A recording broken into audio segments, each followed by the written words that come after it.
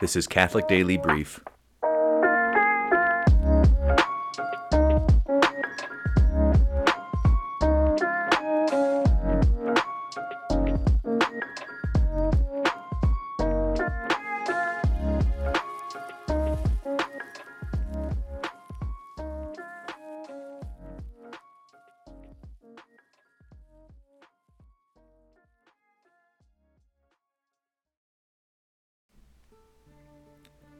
Episode 9.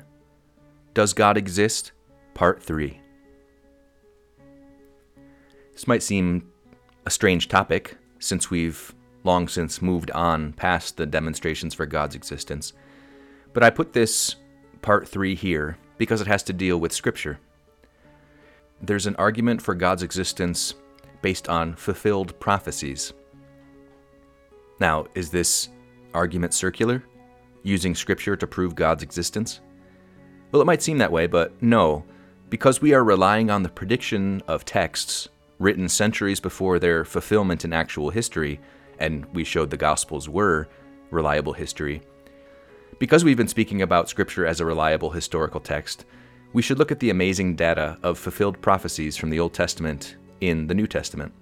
The multitude and precision of these prophecy fulfillments speaks to a Lord of history, a providential God, who inspired the prophets to make such prophecies, and then governed history to bring them about.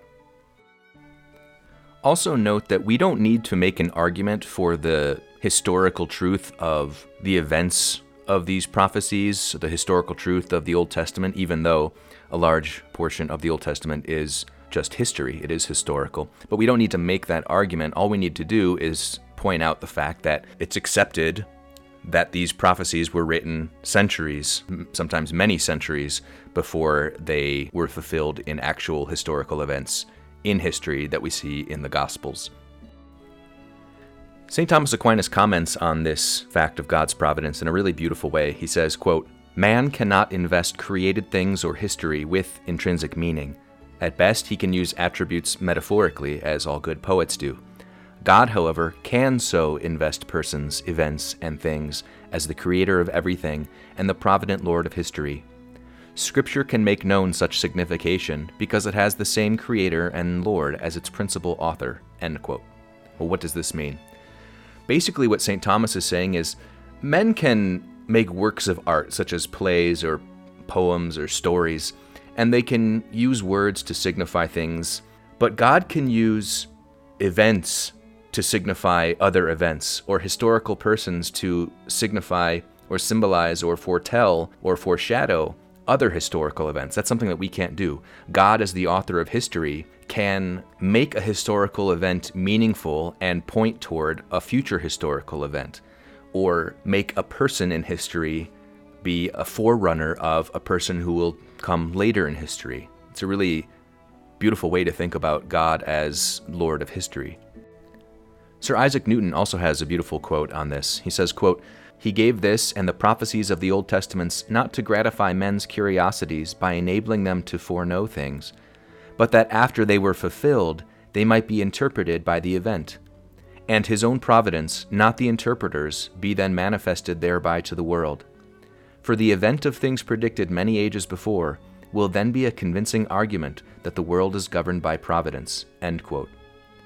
So what Newton is saying there is that God inspired the prophets not just so that they could know stuff ahead of time, but that when the prophecies were fulfilled, it might serve as a sign of God as the providential Lord of history.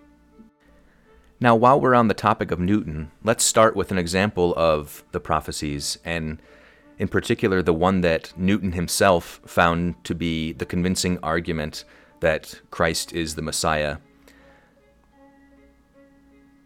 and the convincing argument that God is the Lord of history.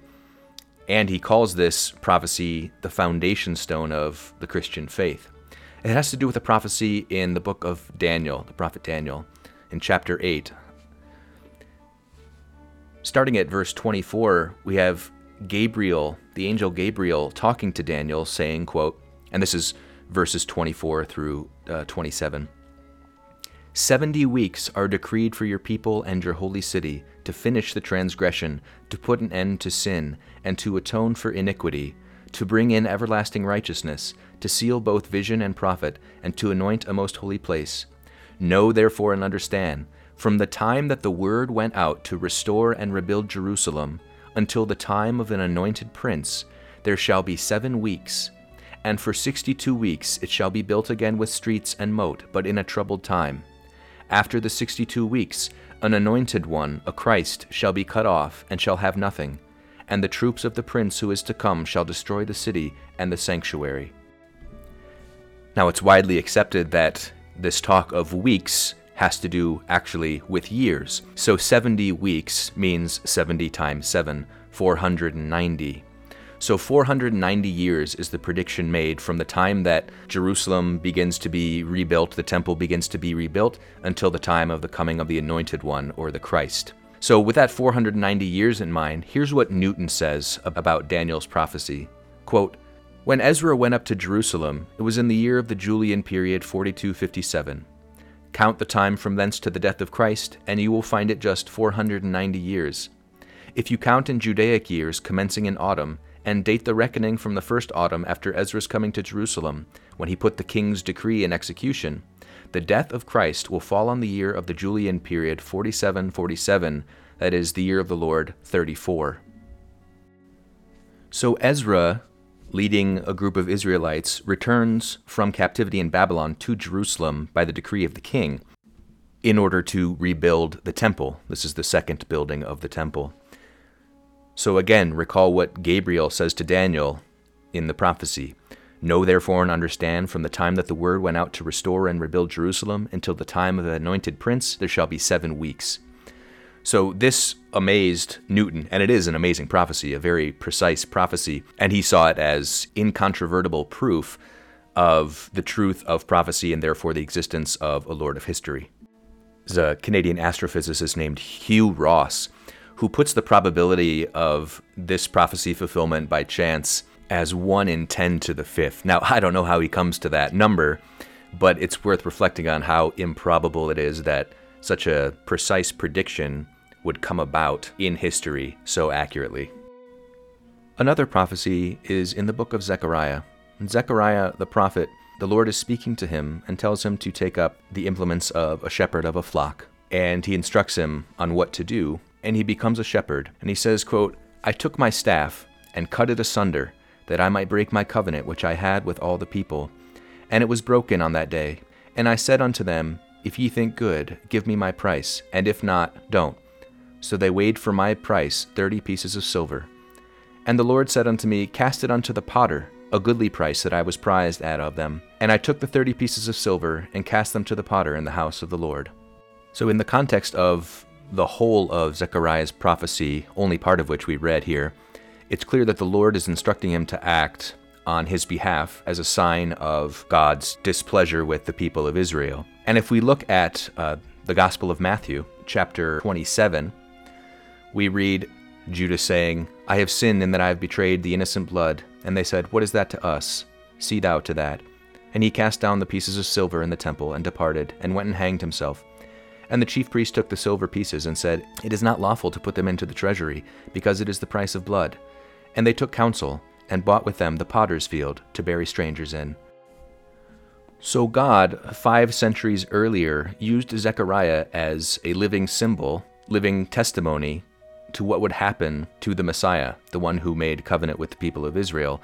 And when that covenant was broken, he would be betrayed with 30 pieces of silver, and even the little detail of the potter's field matches up what was said in the prophecy of Zechariah.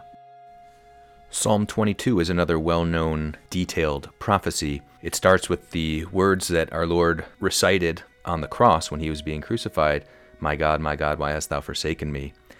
And he indicates that psalm because further down in the psalm, very detailed prophecy of the events of that moment. Just to read a couple of the verses, "They have pierced my hands and my feet. They have numbered all my bones. They have looked and stared upon me. They parted my garments among them, and upon my vesture they cast lots." You don't really need me to connect the dots for you, because this prophecy made centuries before is almost exactly replicated, or rather fulfilled, in the events surrounding Christ's crucifixion, even to the point of the Roman soldiers casting lots for his robe. If we want to look to astrophysicist Hugh Ross again and his probability, here we have 1 in 10 to the 13th, so take that how you will. The prophecy of the place of Christ's birth was made by the prophet Micah. He says in chapter 5, verse 2, "And thou, Bethlehem Ephratah, art a little one among the thousands of Judah. Out of thee shall come forth unto me that is to be the ruler in Israel, and his going forth is from the beginning, from the days of eternity."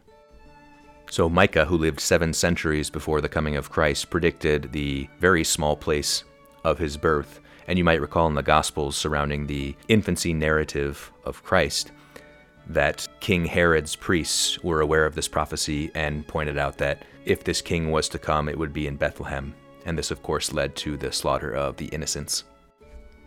We might also point out the entire institution and symbolism of the Passover supper with the slaughter of the Passover lamb and the rituals of that foreshadowing the Last Supper, where Christ clearly sees himself as fulfilling the prophecy or foreshadowing in the Passover supper of old, and what we as Catholics have in the Holy Sacrifice of the Mass. There's a lot to go into on this topic. It's a very rich topic, so I refer you to a much better and more thorough explanation of it in several books. The Lamb's Supper by Dr. Scott Hahn and The Fourth Cup, also by Dr. Hahn, as well as The Jewish Roots of the Eucharist by Dr. Brant Pitre, P-I-T-R-E. The entire topic of prophecies fulfilled in Christ is immense. One could teach for years and years about these things and not exhaust the richness of scriptural prophecies fulfilled in Christ, scriptural symbolism fulfilled in Christ. We might make this the topic of the member full-length episode, so if that interests you, please go over to my Patreon. You'll find the link in the description of this podcast. So to wrap up and summarize, it's really important to reflect on God as the Lord of history, to see all of the things God set in motion through various events and people, so that we might be able to look back and understand that God has providential care of all of history. And even in the worst situations where God allows our freedom to produce much evil, he still has care of all of history, and is bringing things to a greater good than we can imagine, given our limited viewpoint, both as finite creatures compared to God's infinite wisdom, and as persons in one particular confined moment of history, unable to see where history is heading and what good God is bringing out of the events we see going on around us. We don't understand God's providence, and we only will, God willing, when we see him face to face and understand his guiding hand throughout our lives and throughout history. Thank you for listening to Catholic Daily Brief. If these podcasts are helpful to you, please follow or subscribe on Apple Podcasts or Spotify.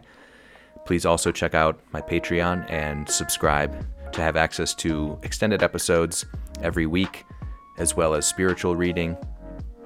Thank you, and God bless.